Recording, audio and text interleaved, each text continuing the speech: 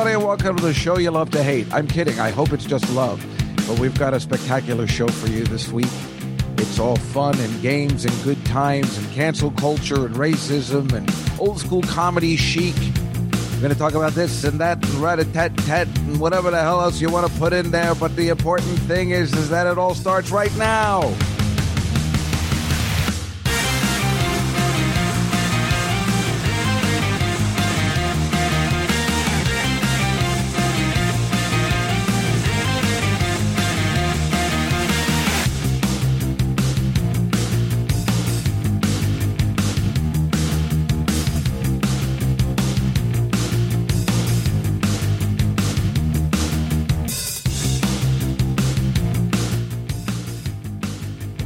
Well, greeting, folks.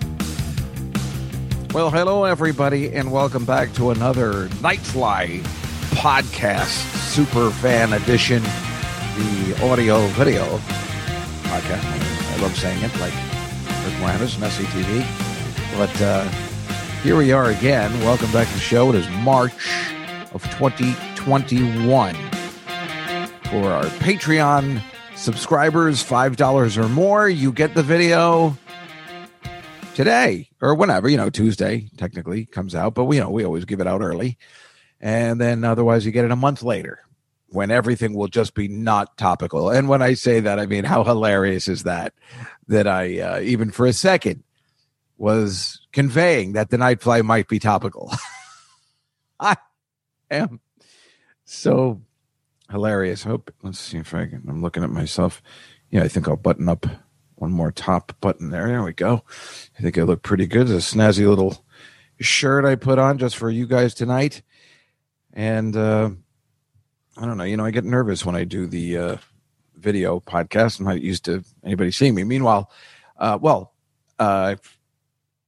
don't know. What are we really talking about today? We got, let's see, tonight, if you're listening to the audio version on Tuesday. Okay, there was a mix-up last week for the Comedy Cellar thing. There wasn't a mix-up. Tom Shalhoub couldn't make it. He had to do some sort of Gregorian chanting. I don't know what that is. Some sort of church function, which is exactly what you expect from somebody who looks like Tom Shalhoub. And so he had to cancel, which of course makes me upset, but he canceled a few days before, so it was rectified, clearly, as you know. So we had John Joseph, who I'd never met before, and little Danny Natterman on, and it was okay. It was a fun show. And so this week, tonight, if you're listening on Tuesday, on the Comedy Cellar Nightly Show, we will have Tom Shalhoub and Jamie LaBella from Fox News. The week after, we will have Leslie Mendelson. She's a wonderful singer-songwriter. Well, it's a little like Nora Jones, I think. She's very soft spoken, and her music is not going to be the kind of music that makes you dance around, but it's still good, and she's got a great voice, and she's a really nice person. And I think we're going to have Rachel Feinstein on as well. I thought that would be good because I'm trying to do a monthly series where I'm going to have more music, like an extra musician, which is a smart move now that I get the feeling a lot of people are going to be canceling once things open up again, at least here in the city. For comedy-wise, I'm afraid I'm going to get a lot of last-minute cancellations, so I'm going to prepare in advance. But so far, so good, and we have everything scheduled until March 30th, and then we'll see what happens, I guess. I mean, I'm going to continue to do the show because I enjoy it, and whatever the case may be. Speaking of which, my friend Sophia, the British girl, she's coming here to my house, as you can see, my Seinfeld apartment in the background, and she's coming here in a few hours. I'm very uptight. She will be the first person, besides my cleaning lady, who has come to this house in a year. And my cleaning lady canceled on me yesterday or Thursday. I'm very upset about that because, you don't want a really stunningly gorgeous model coming over your house when it looks like a pigsty. But nobody's been here for a year, so it hasn't really mattered. I mean, usually it looks clean. It's so embarrassing. But she's coming because we're trying to do a new show, which is very brilliant of her idea, that we just do a stock tip show. I mean, why shouldn't we? That's not a cancel culture. It's a culture that's happening with Reddit and all those memes and the GameStop people, and she's involved and I'm involved because she got me involved. So why not have a model and a comedian talk about money. It just makes a lot of sense, actually. But the weird part is she wants to come over and film it live. I'm like, well, can't we just do it on Zoom? Listen to me. This beautiful model wants to come over, and no, I think we should do it together, sitting on the couch together and talking. I'm like, yeah, can we do it separately? Can we just, go on Zoom and do it separately? It's like, I'm like, I don't even want to. I'm like so not ready for people yet, even though I'm vaccinated up and ready to go. But I don't know, somebody coming over and then doing stuff. I can't even imagine. I'm not ready. Got to be eased into that, which of course, I need somebody much more unattractive to come over first before this gets started. Somebody to just play the video games behind me, which of course you can't see, but something to get things going first. I mean, this is insane. But that's that Sophia. She's crazy, but she's fun, and it's a great idea. So we'll see, I mean, but she's coming over. She's like, no, we'll get a drink and then we'll do the show. And I'm like, I can't do it that way. I have to do it the opposite way. I have to do the show and then get a drink. And I don't even want to get a drink. I'm done drinking because I want to keep my head clear, because I'm really been productive on Saturdays, and I just want to keep my head clear, and drinking one drink and it's over for me. I can't do anything else. I know other people are good at that, getting high. You can do work. Drinking, you have a glass of wine, you can do work, you can read. Not me. One sip of alcohol, it is over. Either I get a headache or I just cannot concentrate. I couldn't possibly read. I don't know how people could drink a glass of wine or get high and read. It takes all my full concentration to read. And I'm talking about comic books, the newspaper, my Harry Potter book I'm reading, the third one. It takes my full concentration. I can barely have the radio on. Sometimes I'll put on a little bit of music, but it has to be very low. That tells you something about, people, I think. If you can concentrate and do your homework or read with music on or wherever you are, then you probably are pretty bright because you have very good concentration skills, and clearly I just don't have those. It's hard for me to concentrate. It's hard for me to sit down and concentrate. It's hard enough to do this podcast and figure out what I'm going to say all the time and plan things for the video. So actually, why don't I just we'll come back on the flip side with some other stuff we got to talk about. But let me get to my guest today. My guest today is Susie Felber. Now, you don't know her, but she was integral in the up and coming comedy group of folks that are around my age and younger. In the 90s, she used to run a place called Ye Olde Tripple Inn on 54th between 7th and 8th Avenue. And it was a kind of a hell gig in the sense, like, if you could perform there and do okay, well, you were good, because this was one of those places they would depict in a movie when you're first starting out. If they made a biography of me and they saw, the stuff, or even as much as, it's not good with the other people because we know they're good. So it would have to be me, because it can't be somebody that's good, because if somebody's great, then we know that they can handle a room like that. It would have to be me and see me shy away from comedy after I perform. It's all rowdy and yelling and people angry that you're doing comedy. I mean, but it was fun, and this girl made it a good time. And she also found this unbelievable card collection. I don't know whether we talked about it. We might have talked about it last week. I can't remember. Of some of the old comics and so she has some ready for us today that we're going to look at. We found Rich Voss's last week. I'm pretty sure I told you. It just said no good with 2 underlines. And it's really funny. Again, I wouldn't find that funny if he didn't make it. That's mean, unless it's some dick that I hated. But as long as somebody is successful in comedy, and then they have the, it's like the Fred Astaire thing. Balding, sings, can dance a little. That was his screen test. That I believe it was in Debbie Reynolds' book where they brought that out. And she said that's what his screen test was. And somebody has that comment card by somebody, whoever did that. So it's kind of like that. But not Rich Voss so much, but the other people maybe we'll find in this treasure trove of folks. So why don't I just bring her in? We'll start the show that way, and we'll be back with Susie Felber right after this. Welcome. Please hang on to your wigs and keys. The Night Fly with Dave Juskow.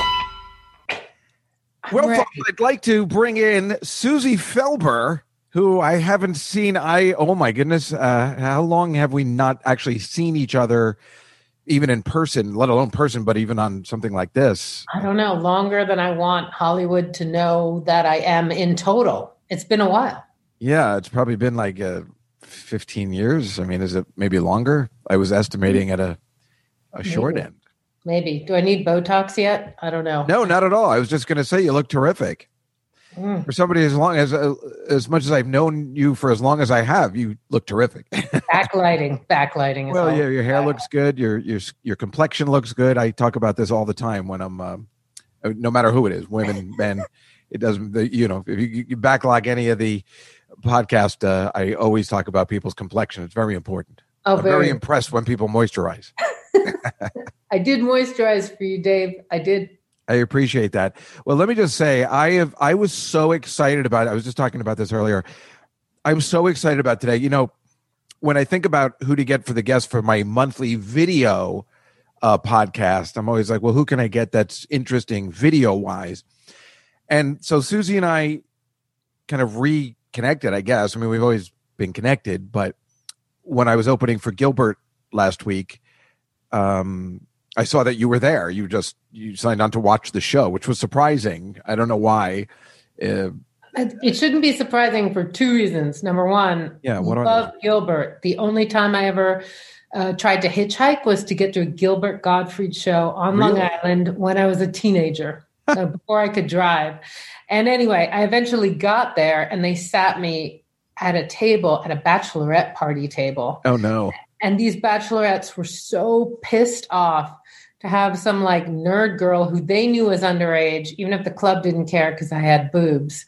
And they were like, we're out for a good time. And we got this nerd girl sitting with us. And he did great. He was fantastic. Yeah, I would have been pissed off at that too, by the way, if I was at the bachelorette party. Meanwhile, are you talking about governors? Yes, of course. Yeah, well, those people that go there, I mean, they're usually kind of gross. They were. It's a great club, but the people that I've seen there are terrifyingly scary sometimes, and it's the kind of people that would not care for a girl like you being at their table. It is completely gross. I mean, is that the club that Seinfeld famously said monkeys throwing shit? I can't remember. I think that was Stand Up New York. Oh, that was Stand Up New York. And he was correct about that. Oh, okay. I thought it was maybe Governors, but it was like that. Anyway, but then, I was told about the show, and I didn't know you were one of the warm-ups, and that was just like a super special bonus.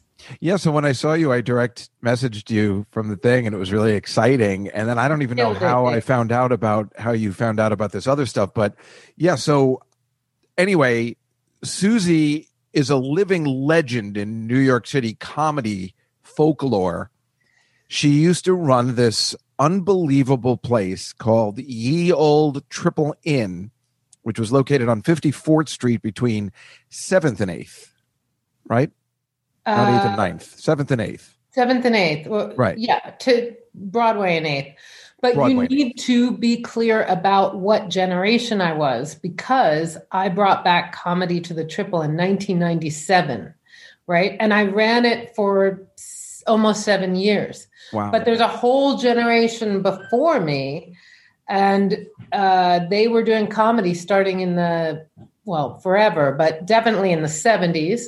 And that's the part I did not know, especially when you have told me what we're going to talk about in a second, which I can't even tell you how excited I am about, which is why this is a really important video piece of the thing. This is my Patreon subscribers get the video portion. Right. We're going to have these little cards.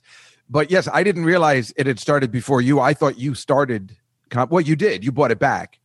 It was mostly music, right?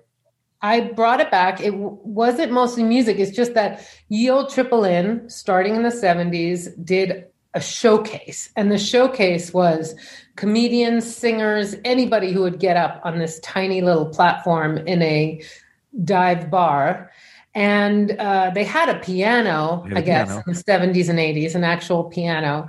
And the owner of the bar loved performers, and he made a place for them. And famously, Freddie Prinze was the host in the 70s. He started at age 16, and everybody who was everybody did the triple. Everybody who was nobody did the triple, and everybody who was everybody did the triple.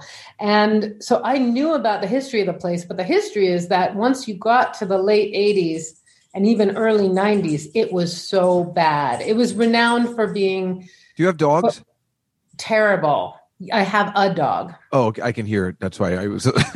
I'm so sorry. I'm sorry. I was wondering what that was. Sorry. Go ahead. I didn't mean to. Yeah, sorry. Dog. I heard the dog where I'm like, there's somebody in your house. It's a ghost. It's a ghost, and it's a dog. It's a dog ghost, Dave, which is more valuable. You were on the 80s, and I'm sorry I interrupted you. No, okay. So I, being so into the history of stand-up comedy and reading everything I could about stand-up comedy when I was too much of a pussy to perform, had known about the Triple Inn. And when I was a PA at Comedy Central in 1996, I went to Ye Olde Tripple Inn and I said, hey, I know you did a show. I'd love to do a show here. And the owner at the time was the son of the owner. He's like, look, my dad would love that, but I got to tell you, it got really bad. Like the performers' lives were in danger. Like the comedians were terrible, and the cops were threatening to shoot them, like the cops who drank there. Right. It wasn't an easy place to play, even while you were governing it, Oh no, it was hard under me. It was harder before that. Like I got to the point after a few years where it was a great show, but it took a few years. And even then it wasn't always easy. Yeah. Even then. But so long story short, yeah, I did it for all those years. And yeah, all the people who did my shows, so many of them were nobodies. And now they are very big somebodies. But the owner of the Triple Inn gave me this file cabinet that his dad had. I'm going to try to take out one of the files.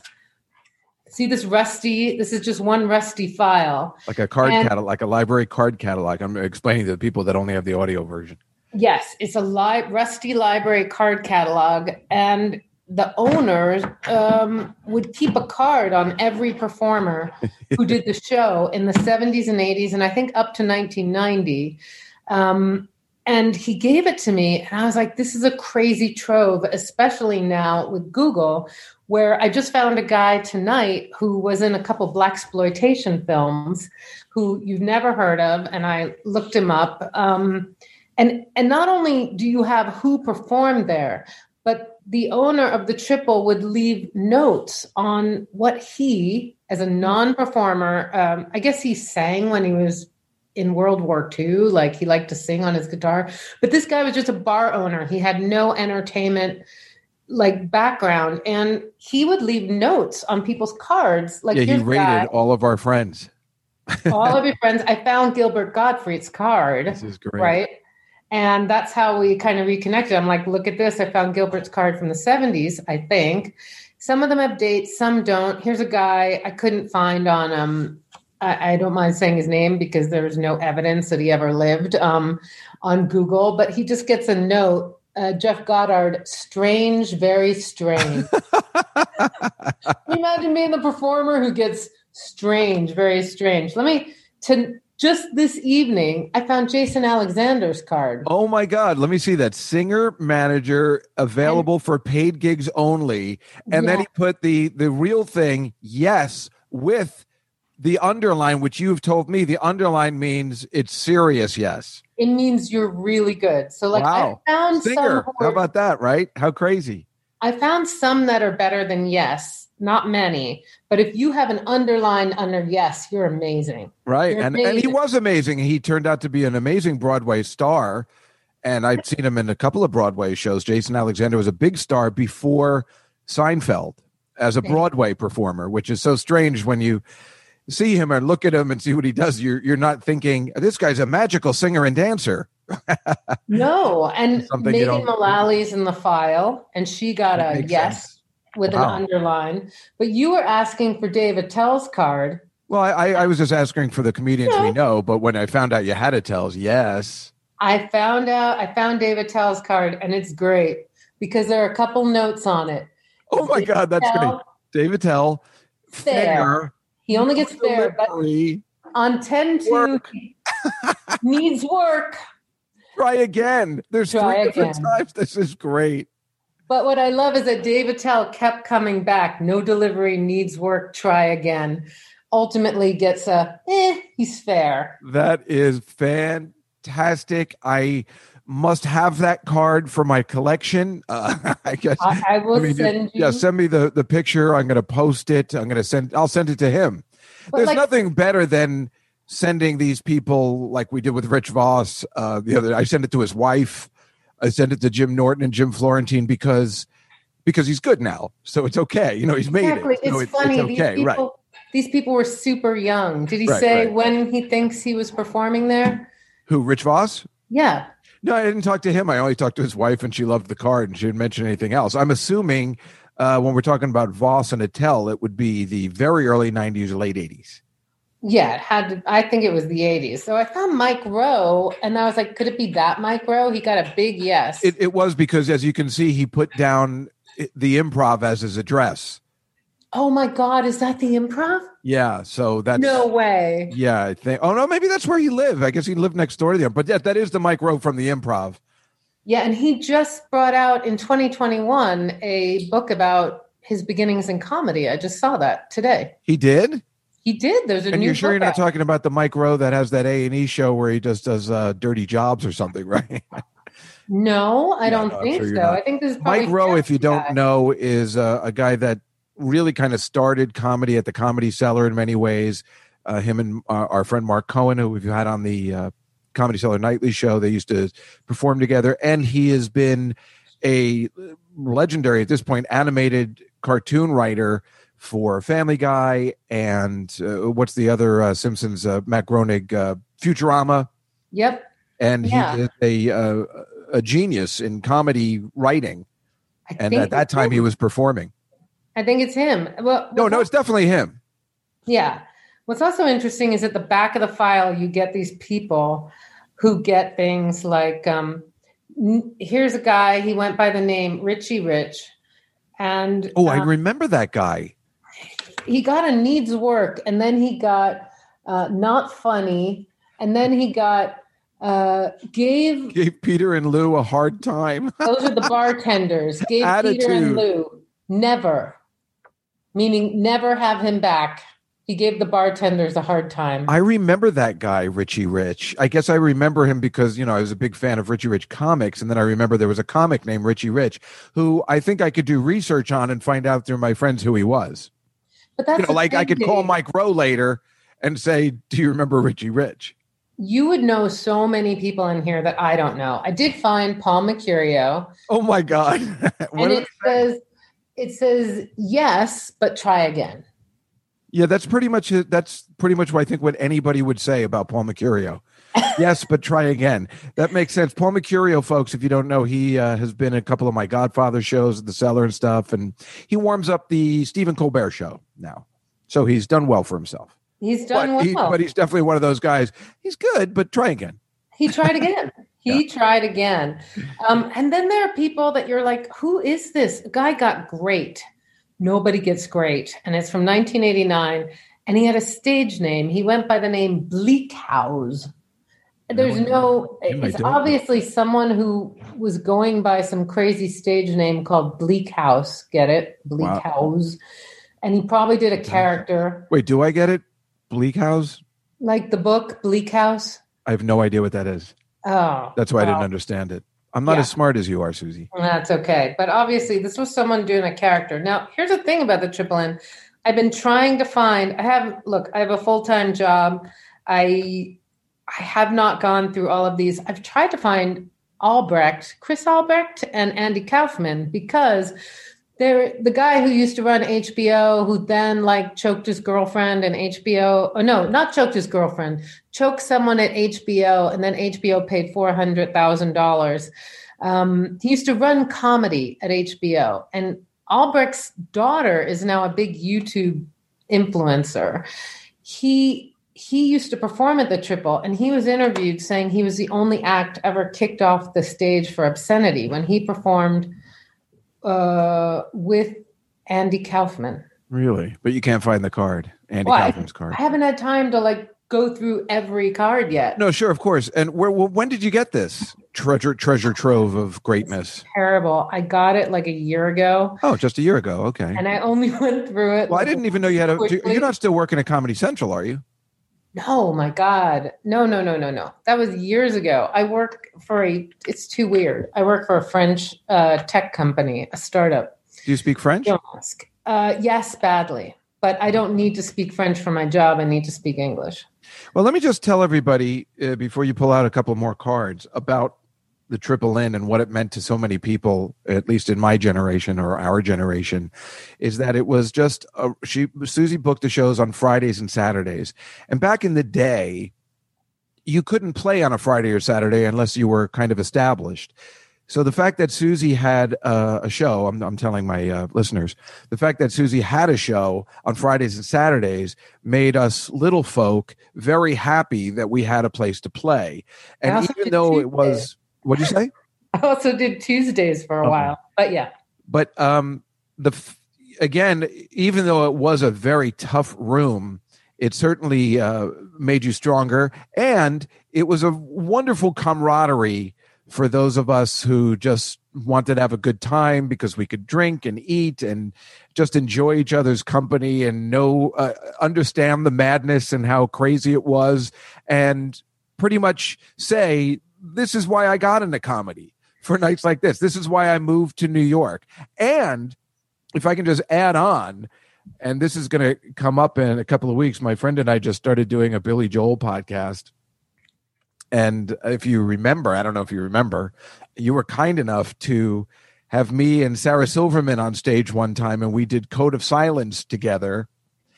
And that was one night. I also performed Honesty. I did all Billy Joel songs there. In fact, I believe every St. Patrick's Day you would let me sing 2 Billy Joel songs, which is so odd on St. Patrick's Day. But then Danny Vermont would play the piano, and we'd sing 2 Billy Joel songs. And the next year, I sang, and I brought on all my college buddies, and we did the Billy Joel Goodnight Saigon, and we all got on stage and sang, and we would all go down together. It was the best. And then Danny would always end with the Hill Street Blues theme at the end. Yeah, but that was probably before my era, Dave. That's impossible. It's not impossible. How could it be before your era? Why would I know about the Tripple Inn until you were there? Because you probably did the show in the late 80s, early 90s. Is that possible? No, it would have to be the time you said. All right. Okay. I mean, what happened? Who was running it in the mid-90s? You said there was no show. It probably ended in 1993. This was after that. Okay. If it was after that. I only knew about the Tripple Inn because of you. Okay. If you only knew about the Tripple Inn, it was because of me. Yeah. Okay.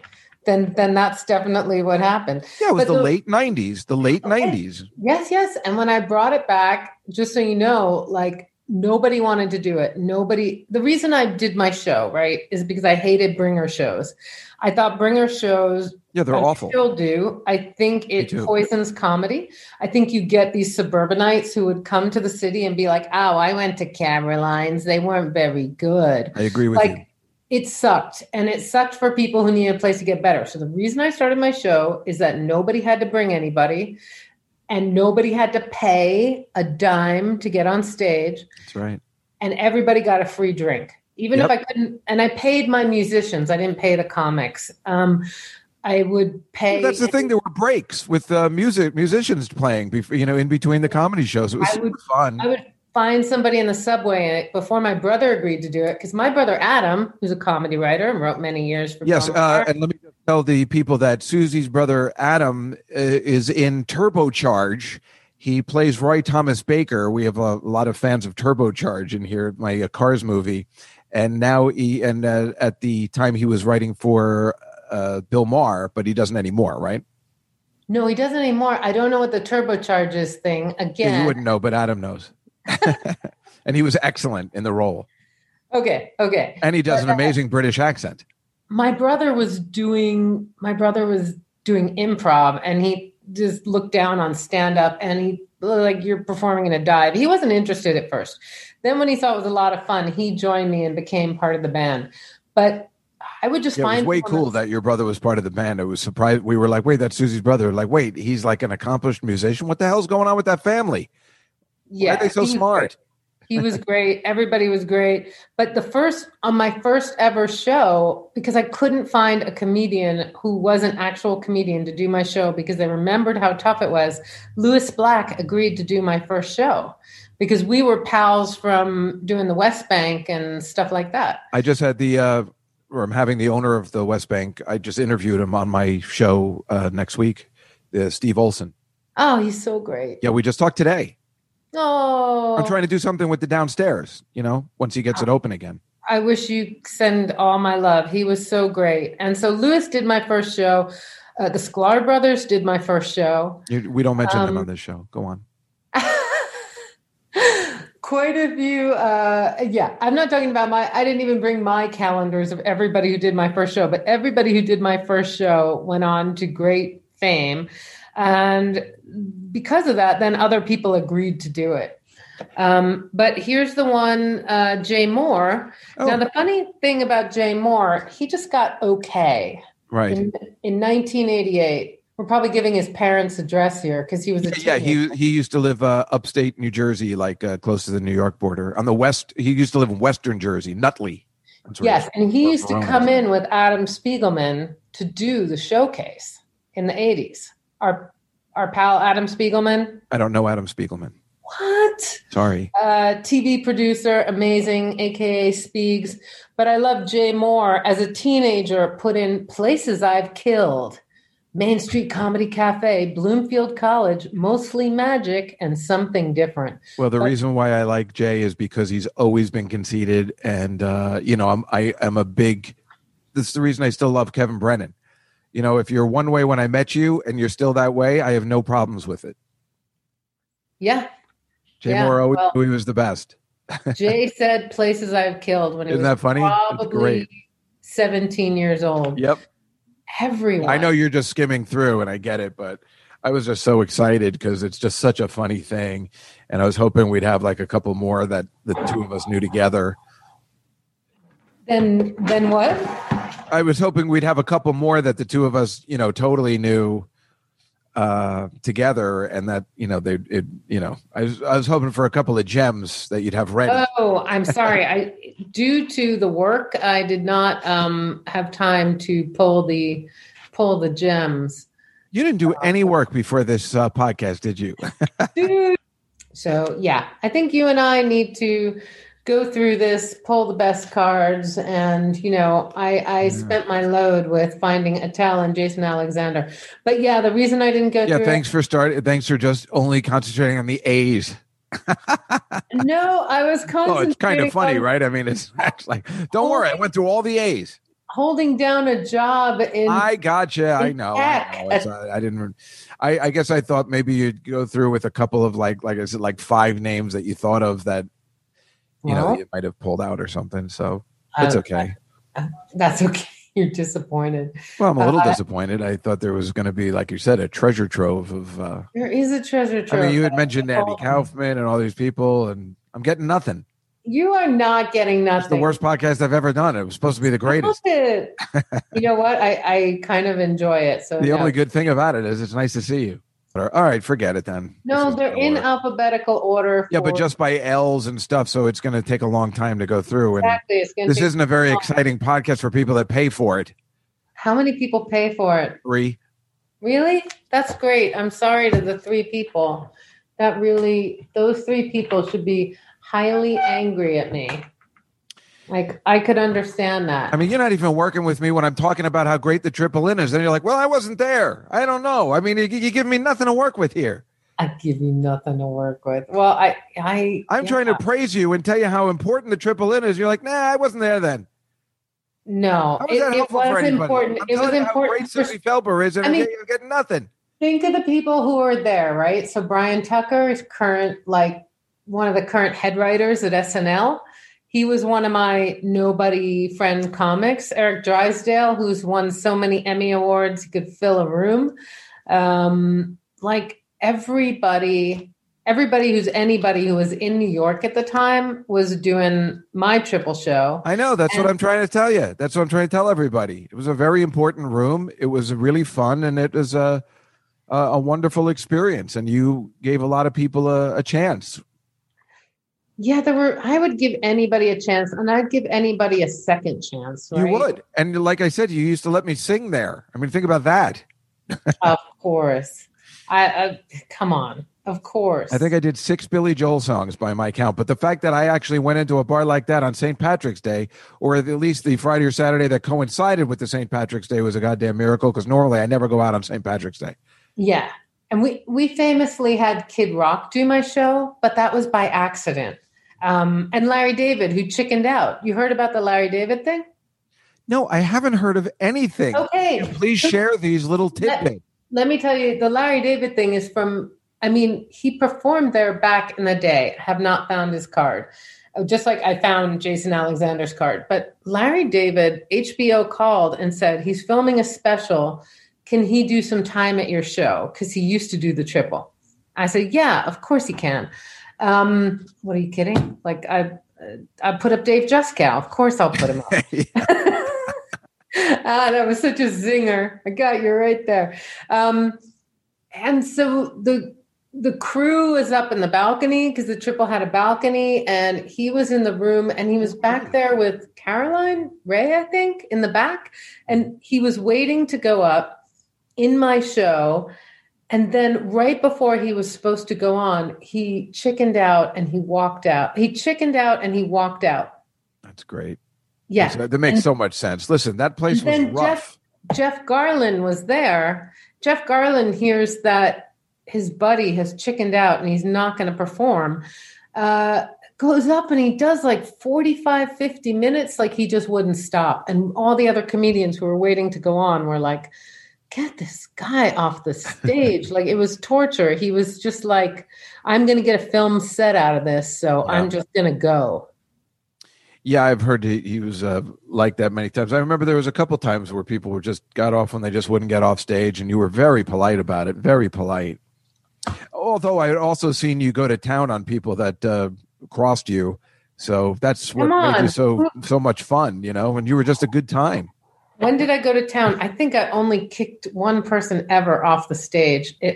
And I don't want to say who it was, but he was so bad. I kept putting him up, and he was so bad. And he was so bad. I'm at terms with that now, so you can just say it was me. It's all right. It was not you. It's all right, Susie. My audience understands. He did this joke about dog balls, and it was terrible. And it was just so bad, and the crowd was hating him. And then I had told him, look, I'm going to put you up again, but you can't do the dog balls material again. It's just, you can't. So polite of you to put him up again, though. He launches into the dog balls material, and I think I was having a hormonal flare, and I just was like, nope. I said no dog balls material. Get off the stage. And I literally did that, like live on stage, kicked him off the stage. Why did you end in 2007? Is because the place closed, or? No, I ended in 2003, I guess. Or 2004. I guess I was thinking 7 years. That's why. Sorry. One of the reasons I ended, believe it or not, is because Adam, my brother, was my sidekick. And he started slagging off George W. Bush, I think. And it got political, and the owner's daughter was pissed off that we were criticizing Republicans. And they said, you got to stop doing political material. Tell your brother to stop doing political material. And I was like, you've got to be kidding me. Like, you've got to be kidding me. And then I was like, I'm not doing it anymore. Like, if we couldn't have free speech at the frickin' Triple Inn. Yeah, it's kind of odd. And now it's gone. I mean, sometimes I get upset when people are talking that way about the current president. It does make me upset for some reason.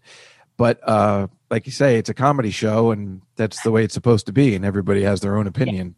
A few years later, doing a comedy show if you can't say what's on your mind. Yeah. A few years later, the owner sold the building, made a mint. And it's completely gone, and it became what did it luxury become? condos. Oh, really? That's why I was looking on that block, and I'm like, I don't even see where it was located, because I think I go to a place called Characters now, which is on that same block.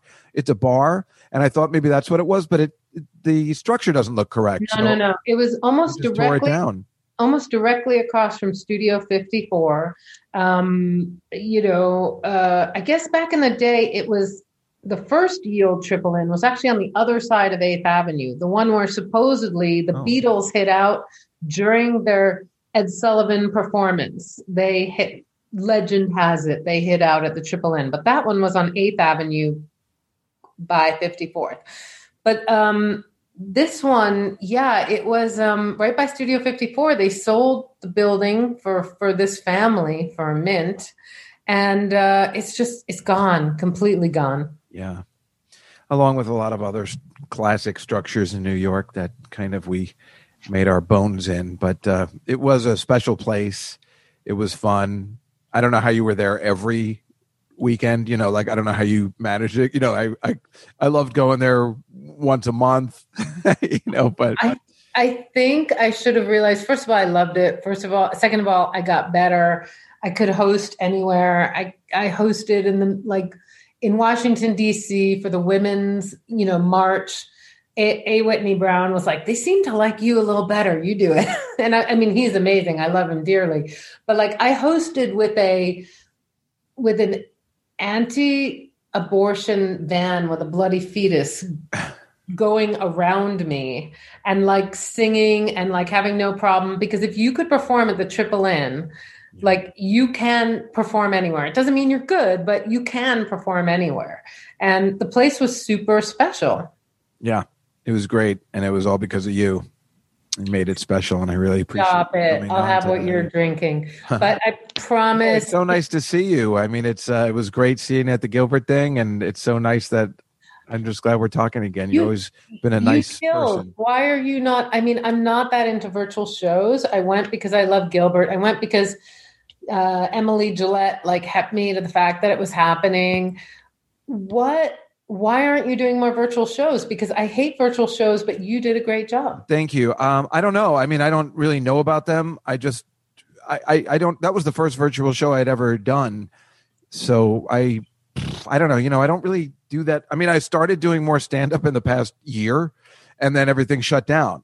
Susie, I actually finally, after all these years, had a 25-minute set. I was opening for Rachel Feinstein in September. Finally had a 25-minute set that I could guest, I could feature at a club after all these years. I only had a cozy 5-7 minutes, and then everything shut down when I finally got to where I needed to be. So I have to try again. And that is not fair. I was never that much into stand-up comedy. Remember, I came for the fun and the good time at your club, not so much to go on. And you were kind enough to be like, do you want to go on a lot? And I would be no. But here's the difference. Here is where, can I just pay you a compliment? I think that you do yourself down in that there are a lot of comedians who didn't care what the audience thought. And you were always someone who wanted the audience to have a good time.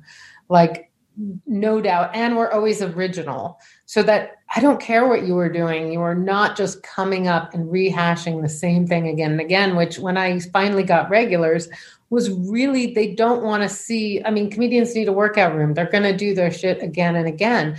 But that kind of is not good for a room where people have actually gotten to the point where they're coming back and they just want someone to enjoy, and you always gave them that. Oh, look, I found Mike Royce's card. Oh, what does it say? Okay. We got an okay. Well, that's exactly how you'd explain Mike Royce. That's how you'd explain his stand-up. He's the sweetest man. Oh, my God. He's so kind and so nice, and we're still friendly. He was the showrunner of One Day at a Time, the Latino version. Yes, I know. Yeah, so he's great. And, he started. You gave a lot of people their start. And like I said, just a lot of people, a place to play on a Friday and Saturday when it wasn't that easy to do. Here's why Royce was so great. Royce did my Olde Tripple Inn show, but that card is from when he did the Tripple Inn in ye olden days. Yeah, the 80s. I remember because he was living in Staten Island. A comedian who had done ye olden days and then agreed to do my show was super special. Colin Quinn promised me he would do the triple. And he came a few times, and he was wearing a hoodie, and he was at the bar, and then he didn't have the balls, and he walked out. He never actually did my show. That happened a lot because, again, you would see what the crowd was like. And again, if you're established, even like Colin, it's too risky that the audience might hate you and stuff. I could understand that completely. There was a lot of times you'd be sitting there going like, I can't go on with these people. They're out of control. And I'm not strong enough to hold them back. Really? You know, I mean, only Attell could really, what? Believe it or not, Todd Barry was like the audience whisperer at my show. Todd Barry would get up. Notoriously, when I was at Comedy Central, he lost out on a lot of corporate gigs because he was low energy, right? Well, yeah. I would be in the meetings, of low energy. And they would be like, no, get this pre-Daily Show Jon Stewart. They'd be like, get Jon Stewart. He's high energy. Do not do Todd Barry. Well, Jon Stewart's not even high energy, but Todd Barry is so low energy. Yeah, he's anti-energy. But Todd Barry would do my show, and it didn't matter how insane the crowd was that night. He could just like mesmerize them like a snake charmer. It was crazy. And even the cooks would come out to watch him. That's awesome. Yeah, he's still like that too. He's so funny. And he's one of my favorites actually. Yeah. I go to see him. But it's one of those things like you wouldn't expect that person, like that energy could get it. Well, but that's when you know that somebody is a pro. And Todd Barry is a definite professional, no matter what he is like in person or his energy or whatever. He's a professional stand-up comedian, and I'm always in awe of people like that. In fact, I was just listening to Mark Maron's podcast because he had Eddie Murphy on, and I was just thinking about Mark. And I remember when I was doing my show at Catch a Rising Star, I would have him close sometimes, and people were like, he's such an asshole. He said these mean things to me. And I'm like, yeah, but he's a real pro. He knows how to close a show. He's a professional stand-up comedian. I didn't know I wanted to be a mom. So I was kind of like, I think that's why I was doing this show. Well, that makes a lot of sense. You were very mother-like, even though I don't think anybody thought of you that way, but there was some sort of connection in the fact that you were taking care of all these people that needed to fit in. Yes. And that is very motherly in many ways. I should have guessed, performing for drunk audiences is very much like entertaining toddlers. I just didn't know it at the time. Yeah. Well, they're amused by the same things. You made a lot of people very happy, and you were also just a wonderful human being. You were a sweet person to know, and you are. That's what can you ask for better than somebody who used to book comedians is somebody as special as you. I don't actually think there is a booker of clubs that's like you. I've never met anybody because you had no problem with women. You had no problem with weirdos. And all the bookers I know now that are even women have trouble booking women because they want male attention. And you liked boys, but you weren't that way. No, I mean, I think it takes confidence, and I think it takes sort of like I was only in it to enjoy it. I was only in it to watch people getting better. Yeah, and it's very clear you were actually trying to help, and you weren't right. And a lot of the bookers I know that are women, which is so strange, still only book boys because they want the male attention, which is in this day and age. Can you even believe it? Did you ever do Hamburger Harry's? That was the first place I ever did.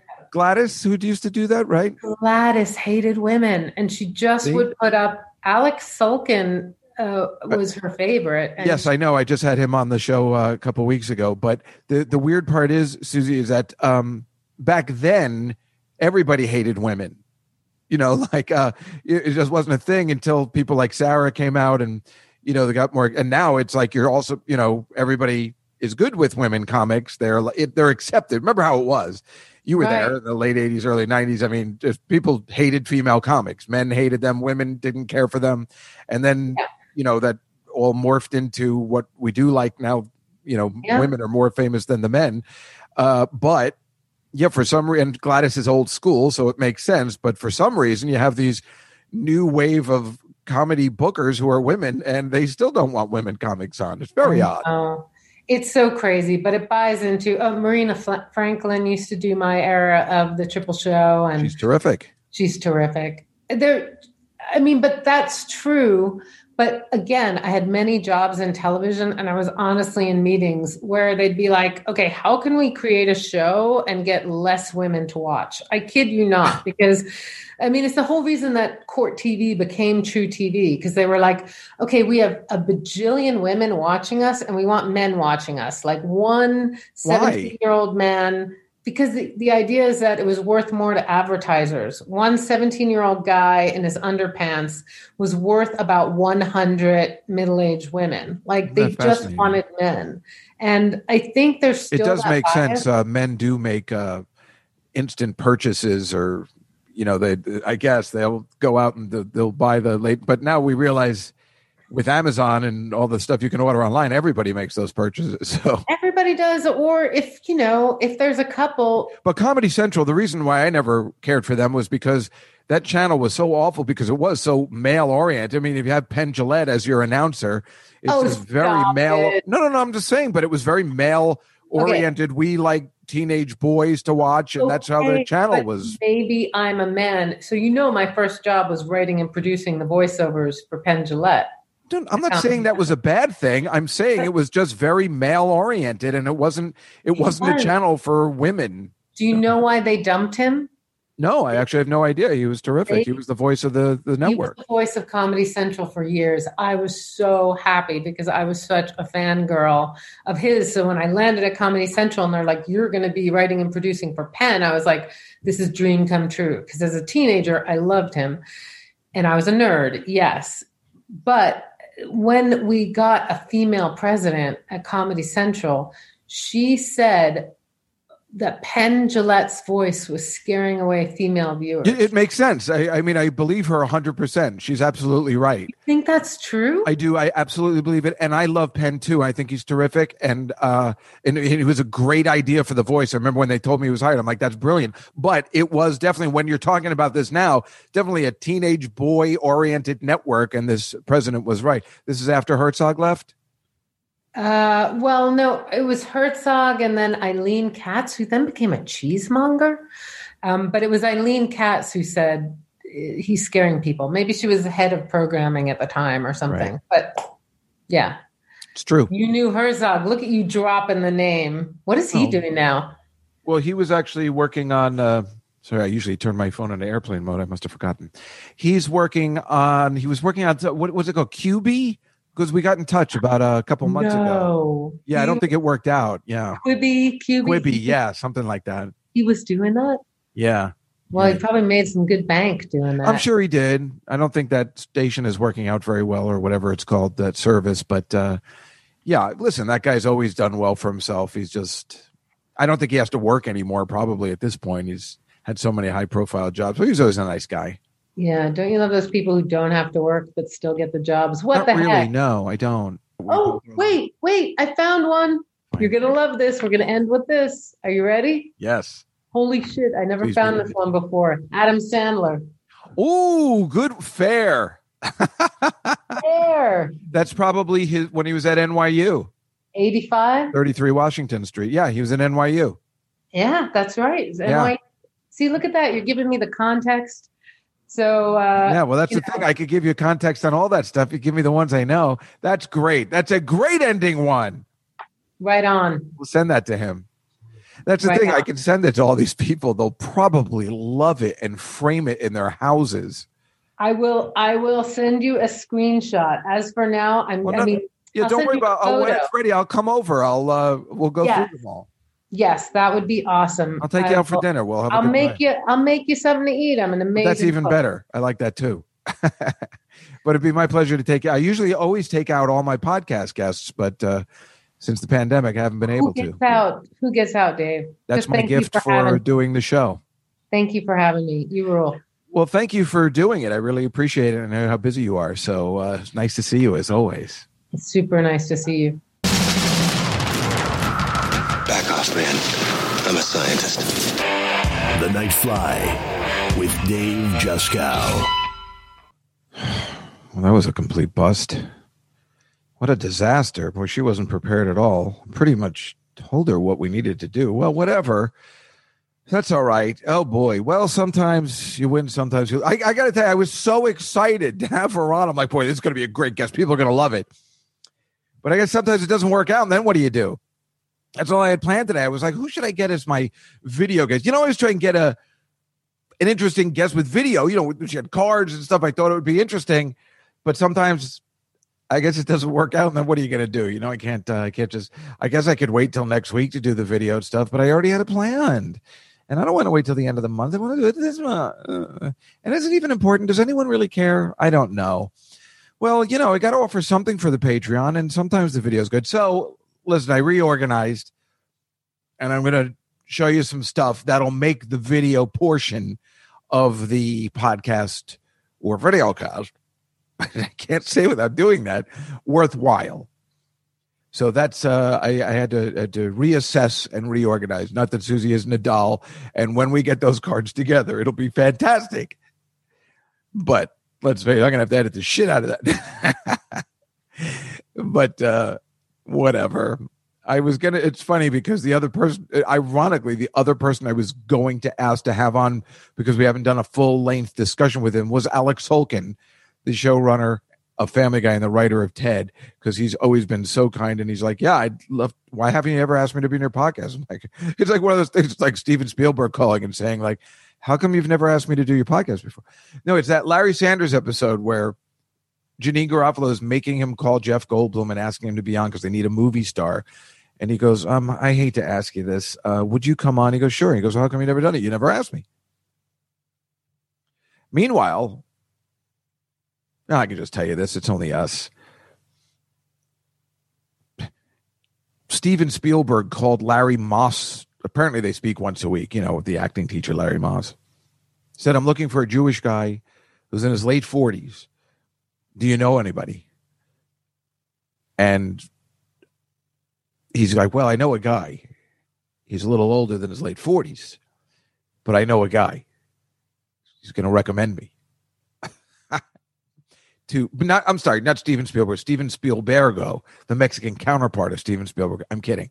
No, that's hilarious, though. I thought you would enjoy that. We'll see how that ends. Probably not well. I guess, okay. Well, you know what we'll do is, I'll tell you a couple of things first. So on Thursday, I went to my mom, but right, I was supposed to meet with that lady from the mall. So the mall shows are going to be on. I should have a date by next week. The one we're going to perform these outdoor mall shows. We'll do one and then do a stadium tour. I was talking to that woman again who runs the mall single-handedly. And it was so funny. I was talking to her. I love talking to her when she's at work. She's going to let me see where she works on this Thursday coming up. I couldn't be more excited. This woman is like the captain of a ship. It's hilarious. Listen, I'm like, somebody should do a documentary about you, because not only you don't understand how fascinating it is listening to you on the phone taking all these calls for all this stuff. She's like, when I was on the phone, I can hear the other calls. And she's like, and maybe I'll try and record it when I'm there on Thursday, because you just have to see it to believe it.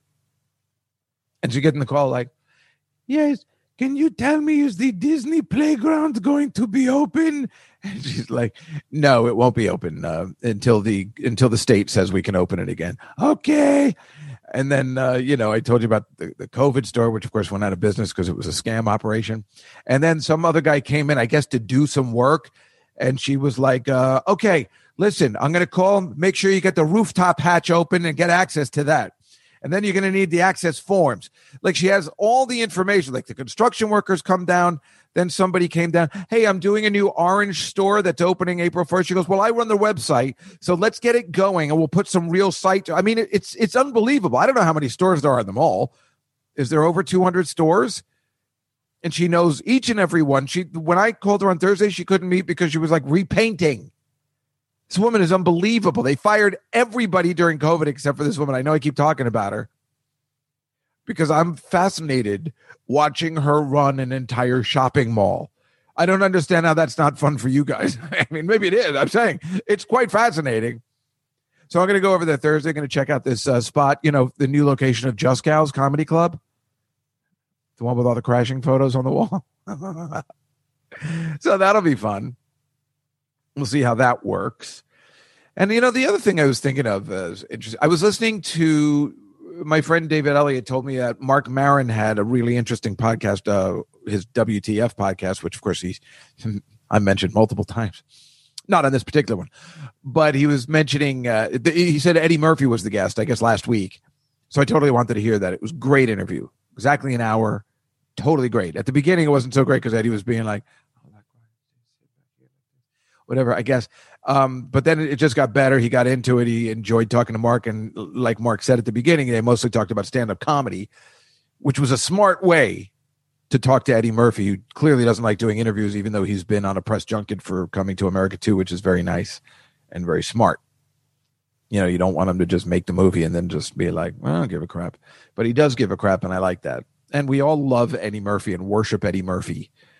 And until we hear otherwise, that he's some sort of crazy Governor Cuomo or something, or rather Harvey Weinstein, Eddie Murphy will be beloved. So it's a really good interview. And yeah, he talks about Coming to America 2 and a bunch of stuff. And then he had Lorraine Newman on after that. And I really wanted to hear that too. But I'll tell you something. And I would love to interview any of the original cast members of Saturday Night Live. But sometimes, when people do interviews and even if they are interesting, and she had a lot of interesting things to say about the origins of the Groundlings. She apparently invented that. That's where they cast all of Saturday Night Live since 1975. And she started it. And that's interesting. And it was like she was in a comedy group with Craig T. Nelson. Who knew that guy was in a sketch group? Coach. I assumed he was just a regular actor, but I guess he was a comedy guy, which makes sense. I guess he's in Young Sheldon now. He does comedies. Anyway, point is, I remember at the beginning she was talking about her parents, and it's funny when you're listening to a podcast guest and they feel they're telling you about your parents and they're just not interesting at all. I just remember how bored I was. I'm like, oh my God, why do people think their parents are interesting? I mean, I'm just thinking to myself, if Mark Maron was interviewing me and he started from the beginning and I told him what my dad did, I would just say, my dad sold bras and girdles and my mother was a housewife. That's what I'd say. So you better have something really interesting to say. Like your father better have been Harrison Ford. You want to hear about Harold Ramis's daughter. And she's like, well, when I was on the set of Ghostbusters, I mean, that's what I'm interested in. So if she's saying he did this or that, which wasn't interesting, I'm like, why? I wonder why people think that's interesting to say. And it's not just her. I mean, it's just other people too. Like they start with their pet. Well, my dad when he graduated school, he went to the military base. It's just, who cares? I mean, unless he had something where he was a decorated soldier because he killed Hitler or so, whatever it is, who cares? I mean, if you're on there to talk about your dad, that's a whole nother thing. But it's just, I'm just bored that people think, some of their backstories are interesting. There's only one interesting backstory I know of, and it's called the Dave Juskow backstory, and everybody knows it. And you know it too. And I'm talking to you, Mr. and Mrs. Front Porch. Staring right into the camera right now. Yeah. Well, I thought. Oh, yeah. Well, So here's a great example, actually, before we move on to what I put together today. My sister's birthday came up recently, as you know, the second COVID-like birthday where she could only have a couple of people over.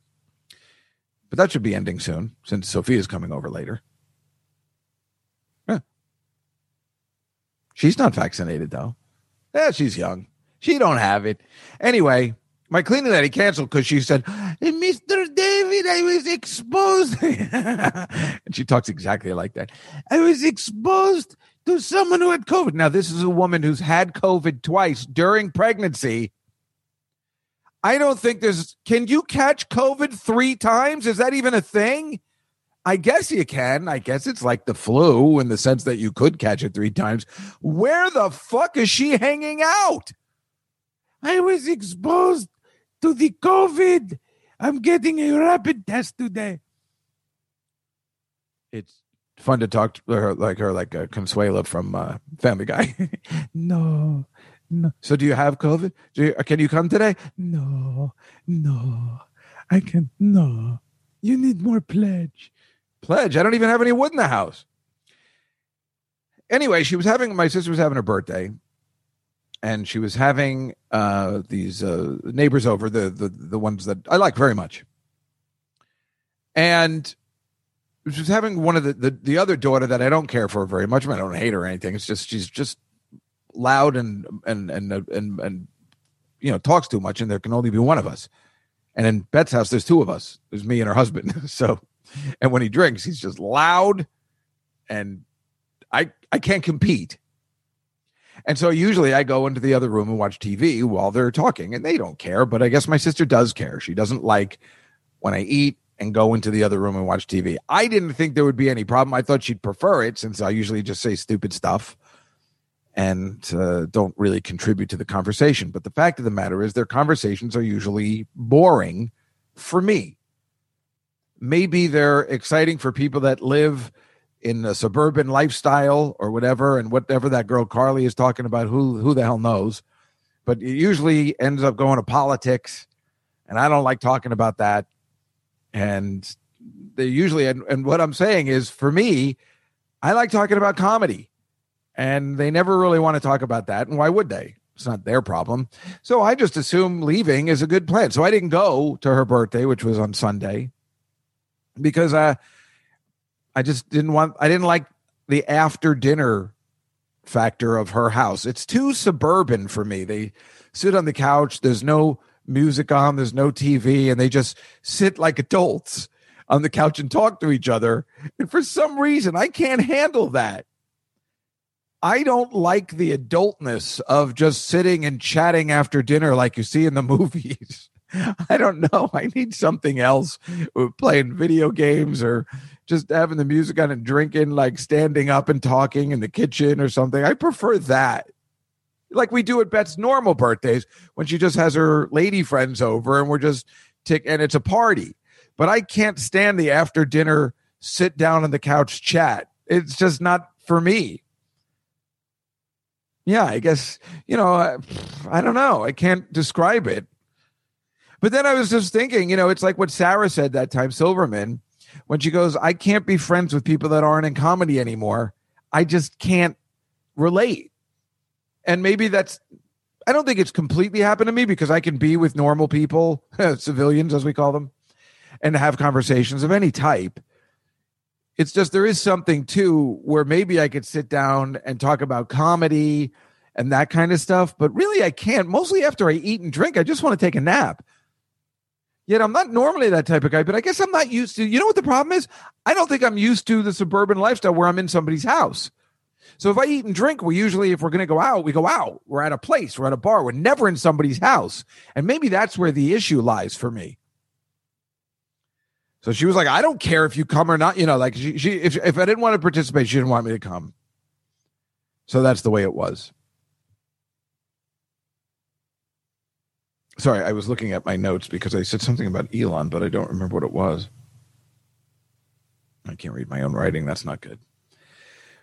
Basically, that's all I said. We also were talking about, I don't remember how we put it up, but we were talking about going to the diner for dinner. Because she was telling me that one of her friends, they said, our parents always used to take us for the diner for dinner. And then we were talking that I don't think Beth and I have ever been to the diner for dinner. The diner is a breakfast or lunch or late at night. I don't think I've ever been to the diner for dinner. I don't think we've ever said, let's go to the diner for dinner, because especially if you live in Manhattan, you wouldn't even think of going to the diner for dinner. There's just too many places. But even if you live in the suburbs in New Jersey, who would ever think to go to the diner for dinner? I guess on a Saturday if you went at 5. But if you're talking dinner, who goes to a diner at 7 o'clock at night on a Saturday? I mean, even if you're going to see a show or do something after, you never go to the diner for dinner. But there must be people there. That's what Beth was saying. Like, she knows these people. Our parents used to take us to the diner for dinner. But even with kids, you don't go to the diner for dinner. But there must be people there. I don't think I've ever been to a diner at 7 o'clock at night, even on a weekday. I'd prefer to go to like Applebee's or Fridays or something or any other place. It's kind of funny, right? We were just thinking about it. I guess unless you want breakfast for dinner, you wouldn't go to the diner for dinner. That would be the only way you'd go to the diner for dinner. It is funny that they have dinner specials all the time. There must be people that go. And the question would be, even if you're talking about senior citizens, which, by the way, my sister, my mother, and I, now my sister's 55, she said I could say it. We all had the senior citizen dinner on Thursday at the diner in Jersey.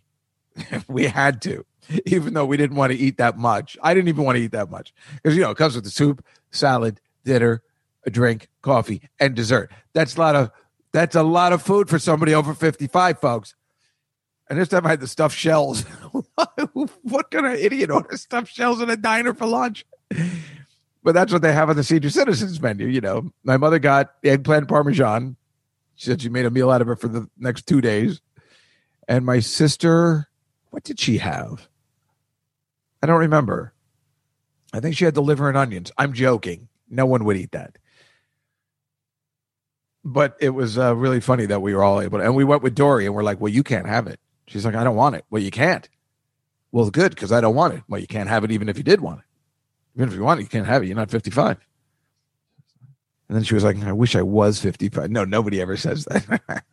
Would you say that? Maybe you'd say it if you were 10 because you always want to be older. I wish I was 55 so I could have the senior citizens dinner. I don't think that's anything anybody's ever going to say. Well, better to be 55 than 65 at this point, I suppose. All right, here's what I'm going to do.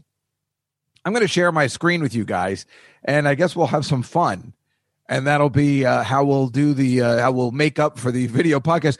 Just before I share it, though, I will tell you that it's funny. Like, I was preparing usually 2 guests for the video podcast, and talk for about 20 minutes apiece.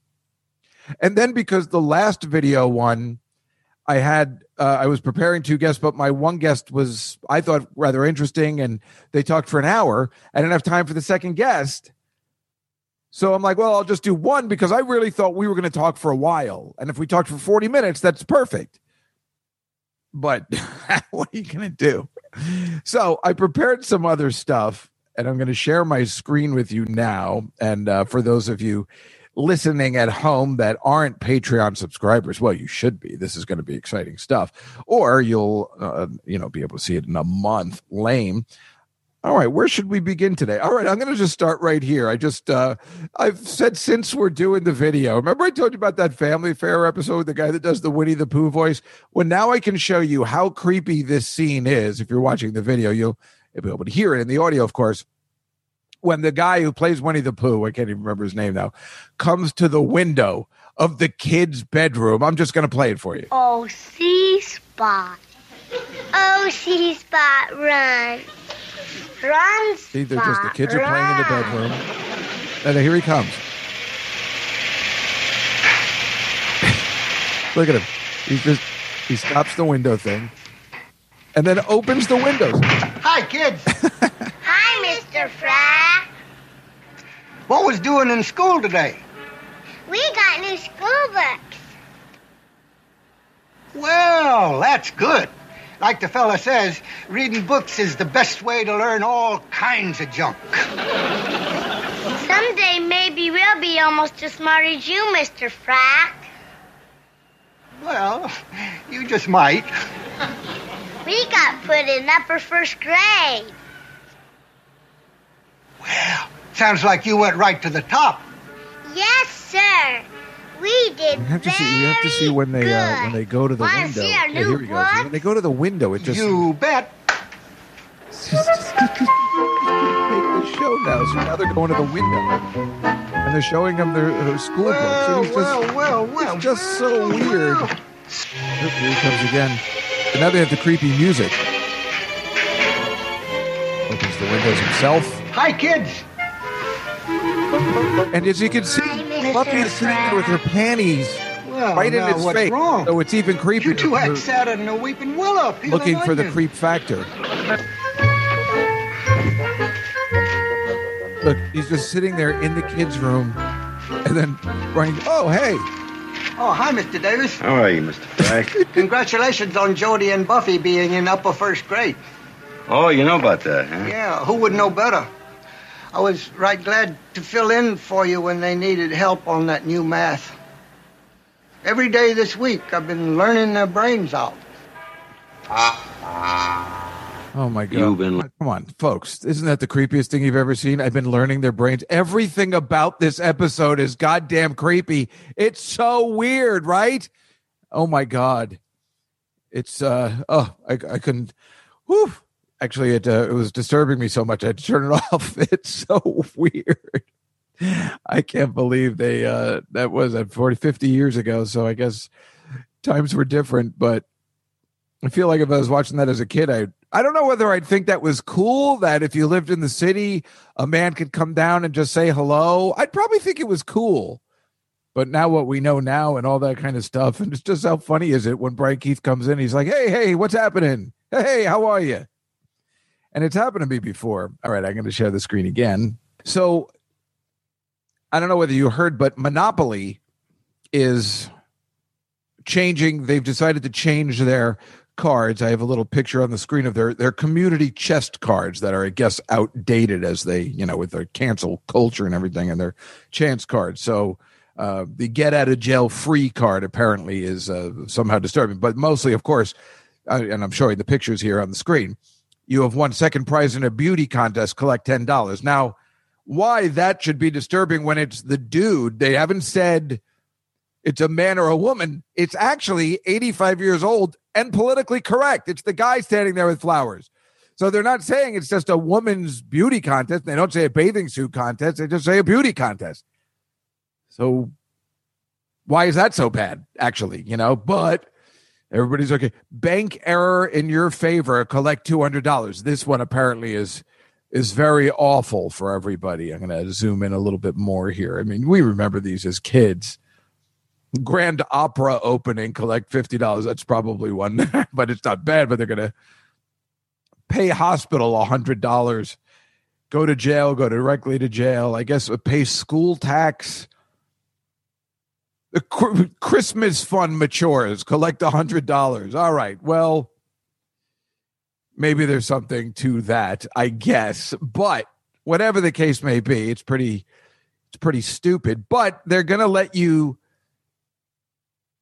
pick. Hasbro is going to let you pick what the next community chest deck is. So I thought we would vote today.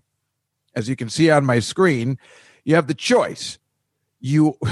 These are so, I'm just going to say it. Gay, you organize a family reunion, collect $200. Or you help your neighbors clean up their yards after a big storm, collect $200. Well, since I hate my family reunions, I'm going to vote for the big storm. And we're getting the okay. Here's the next ones. Maybe we'll do 5 of these. I don't think I can do all 16. You organize a group to clean up your town's walking path, collect $50. Or you volunteer your art skills and paint a mural at the local school, collect $50. Ugh. We've just become a nation of pussies. There's just, and look at me. I'm like, I don't even think I can do any more of this. I don't know. The art school, I'm going to vote on that. Okay, here's a good one. Blasting music late at night. Your neighbors do not approve. Go to jail. Go directly to jail. Do not pass go. Do not collect $200. Or you find a wallet on the sidewalk and decide not to return it. Go to jail. Go directly. Oh, my God. We'll go with the late night stuff. This is boring. Well, if you can see it, it's better, I guess. But it's really not. It's just a word. There's no pictures or anything.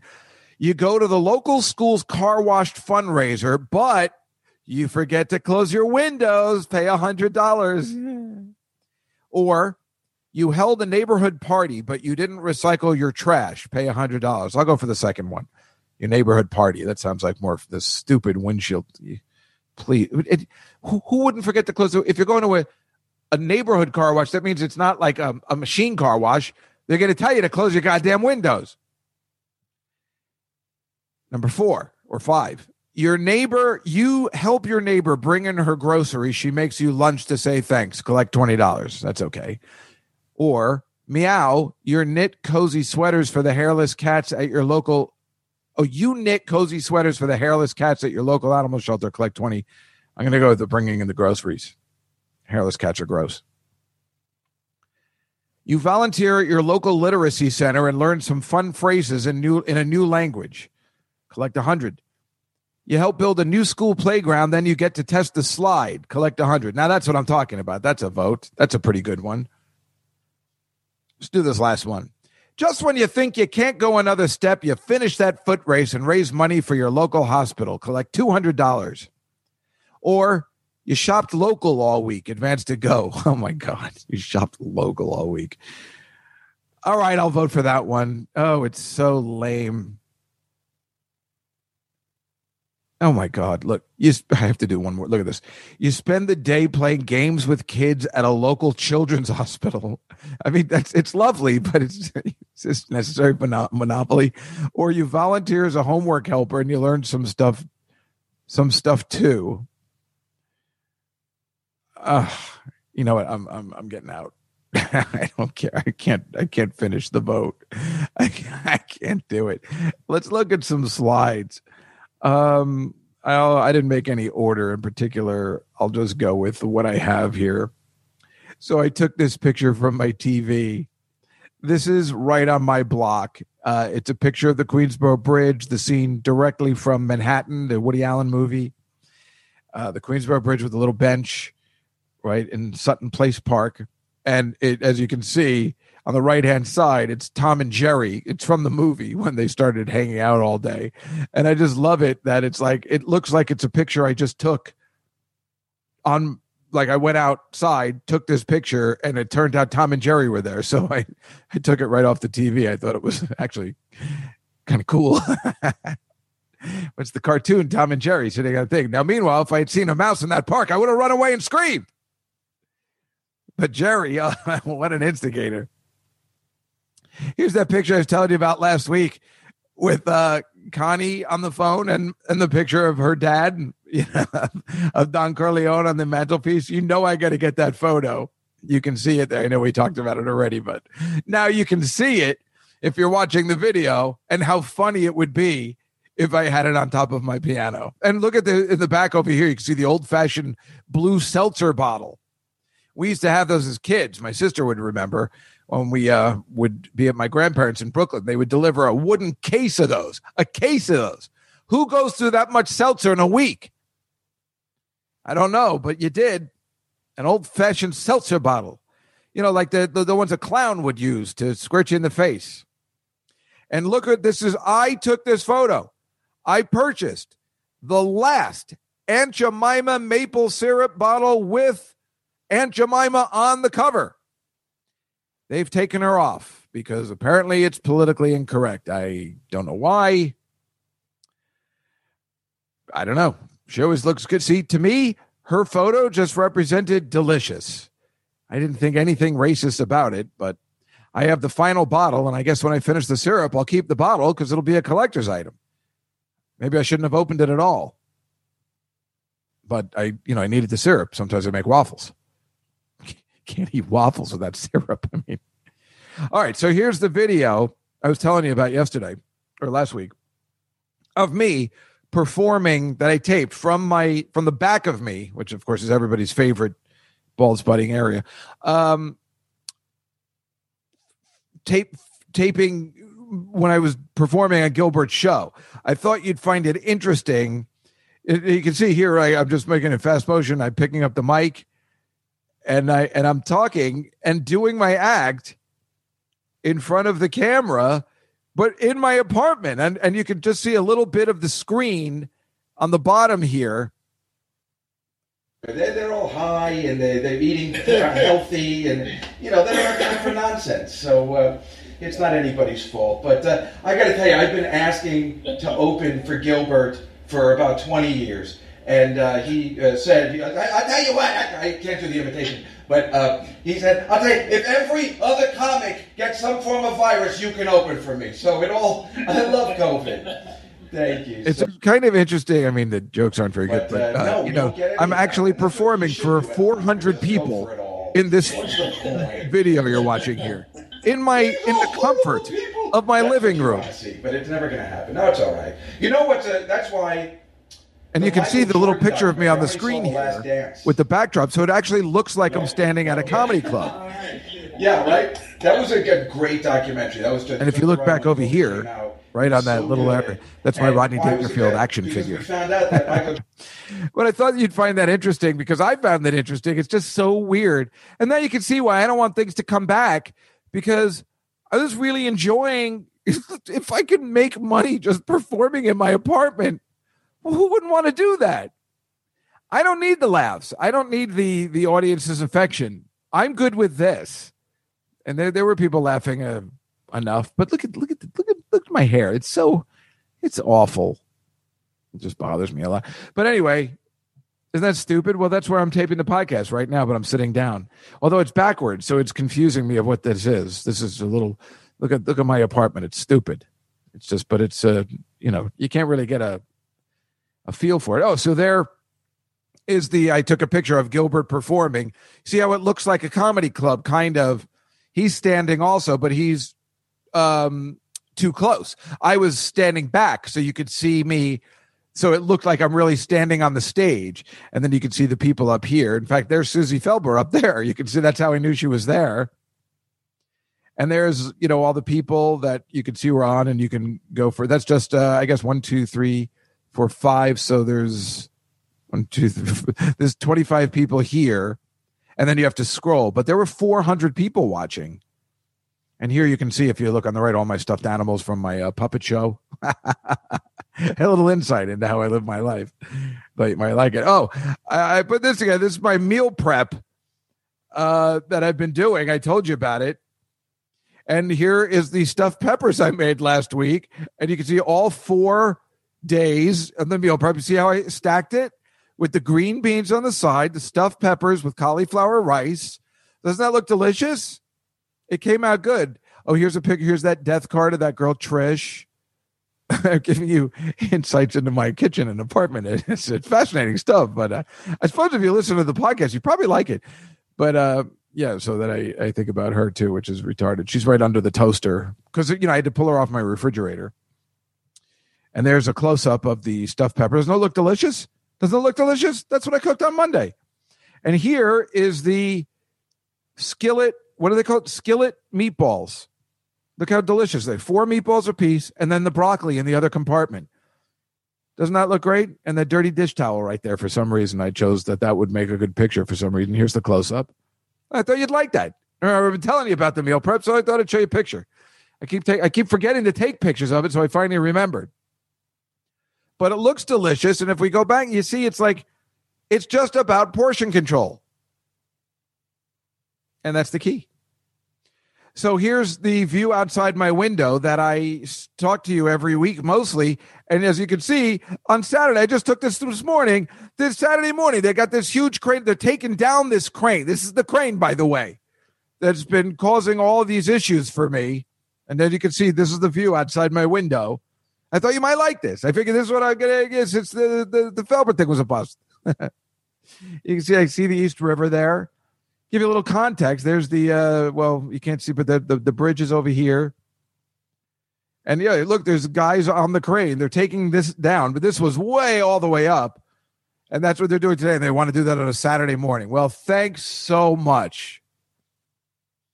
Okay, so this is that super hot Alexi McCammond, who, if you've heard about this, was supposed to be the editor-in-chief of Teen Vogue. And she just got fired last week because she tweeted anti-Asian and anti-gay tweets 10 years ago. Now, she is 27. So when she was 17, she was tweeting. You can see it says 11. So that's 10 years ago. And it is beautiful that she's getting shit on. Some people are trying to give her a pass. But here we go. Somebody from that generation is getting canceled out. It's beautiful. Do not give her a pass. People say, I've met her. She doesn't have a racist bone in her body. These tweets are completely racist. It's just like that girl I told you about who was a lawyer at my firm. And when she got drunk, she said, I forgot to tell you, I hate Asians. How is this not racist? Here's her tweet from 10 years ago. Outdone by an Asian. Hashtag what's new. Because she was at school and the Asians were doing better. Now Googling how to not wake up with swollen Asian eyes. How about this one? Give me a 2 out of 10 on my chem problem, cross out all my work and don't explain what I did wrong. Thanks a lot, stupid Asian teacher's assistant. You're great. Well, fuck her. Well, that was 10 years. I was 17. Fuck you. We're all getting shit on from stuff we did 20, 30 years ago. You should too. And it's great that it's coming back to somebody who's 27. This is fantastic. This is the best thing that could ever happen. She's so hot. It's beautiful. And look at this. And here are her other ones. And they're saying, no, I don't think she should be. Are you fucking kidding me? Why is this? This is one of her other tweets. Why is this newsworthy? It's not. Retweeted Chicago Tribune. Major League Baseball umpire Dale Scott reveals he's gay. All right. Well, that's not too bad. How about this one? I thought you were a Lakers fan, you bandwagon homo. Ha, you're so gay. Well, that one I always say, but look, all these tweets, the Asian ones are the worst, clearly. But hey, that's what you get. You want to live in a goddamn world where this happens for stuff you did 10 years ago, you dumb high school fuck? That's what you get. Don't give her a pass. People are giving her a pass. Even the magazine is like, well, we don't think she's racist. Well, she is. She's really racist against Asians, which apparently everybody hates now. I think they're blaming Asians for the pandemic, which is ridiculous. You know how racist I am. I don't have a problem with Asians. I don't know. I mean, the only problem I have with Asians is that they think they're funny, and they're not, except for Ronnie Chang. He's hilarious. But no, the ones that I know that I was working with, they're like, I'm funnier than you. No, you're not. There are a lot of people funnier than me. You're not one of them. That's a real issue. Asians thinking they're funny because they're not. Except, again, for Ronnie Chang. He's brilliant. And he's brilliant in Crazy Rich Asians. Anyway, this girl, thank God she got canceled. Look how she's so pretty, though. Was that it? Is that all we had today? Son of a... I thought we had some more. It was kind of fun, right? Well, that's the other thing I was talking about is that about the cancel culture was Piers Morgan and how he is getting shit on from talking about Meghan Markle, and everybody says it's racist. He's not saying racist. He goes, he's basically sticking up for his government. It's like people sticking up for Trump, and he's getting all this shit.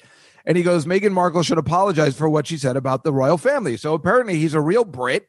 And Sharon Osbourne's sticking up for him. And she goes, well, I think what Meghan Markle did was awful, too. And he's making fun of her suicide attempt. So he's not making fun, but he's just saying it's all bullshit. But that's his prerogative. He's sticking up for what he knows as a Brit. The royal family, don't pick on them. It's be the way I feel when I see that the Post is picking on Biden for full. They're picking on Biden. The guy just got in office. Give him a break. He's our president. Relax a little bit. That's all he's doing. You can't get angry at him. He hates Meghan Markle. She's speaking out against what he grew up and knows in this monarchy. We don't like the Queen. If anybody that watches The Crown realizes they're old, they're antiquated, and it's over. But you got to give somebody a pass who's grown up thinking the Queen is the shit, and that's the way the country should be run or whatever, because that's what he was brought up on, and it's not a bad thing. And quite frankly, Meghan Markle is an ass. She's an actress, and I think she's doing a performance job only because how did you think that was going to go? You don't know. I mean, maybe The Crown wasn't on when you married the prince, but what did you think was going to happen there? You saw how things worked out for his mom. I mean, what are you, stupid? You don't know what happened. Everybody knows what happened to Princess Diana, and if you don't know, then you're a moron. You saw the way they treated her, and you saw the way it ended. And then you saw what Charles did. He married the one he wanted to marry. So why you're suicidal and how you thought things were going to be different, that's on you, man. I don't know if it's necessary to call out your your in-laws like that, it's, you know, that's on you. And if Harry wanted out, I get it, because what they did to his mom, he should have left a long time ago. So good for him. But I just don't feel you need to go on Oprah. And I mean, it's awesome because you got to love the juicy gossip, and it's great. And making those allegations, especially after you see the Queen. I keep calling the Queen. If you see The Crown and you see that final season and the way they treat Diana, and you know it's true.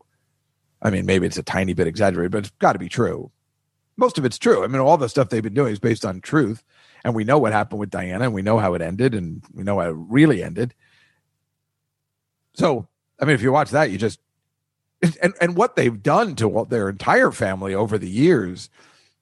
their poor sister, and nobody can marry properly or anything, and this old custom that doesn't even have any power anymore, and how they're trying to hang on to the last gap of breath of what's left of a ridiculous monarchy. And meanwhile, the fact of the matter is the British people are, well, they're smarter than us. They know more stuff. They're better educated. And it's a fact, unfortunate.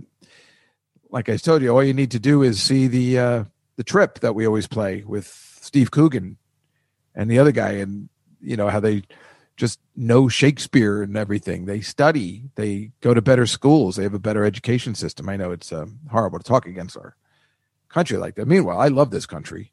And I got to say, I'm really happy the way the government has helped us during the pandemic, whether it's with the stimulus check or the unemployment. I was just talking to my friend Vincent about it yesterday, and I said it's really great the way the government has helped. If you don't believe that, I don't know why you wouldn't.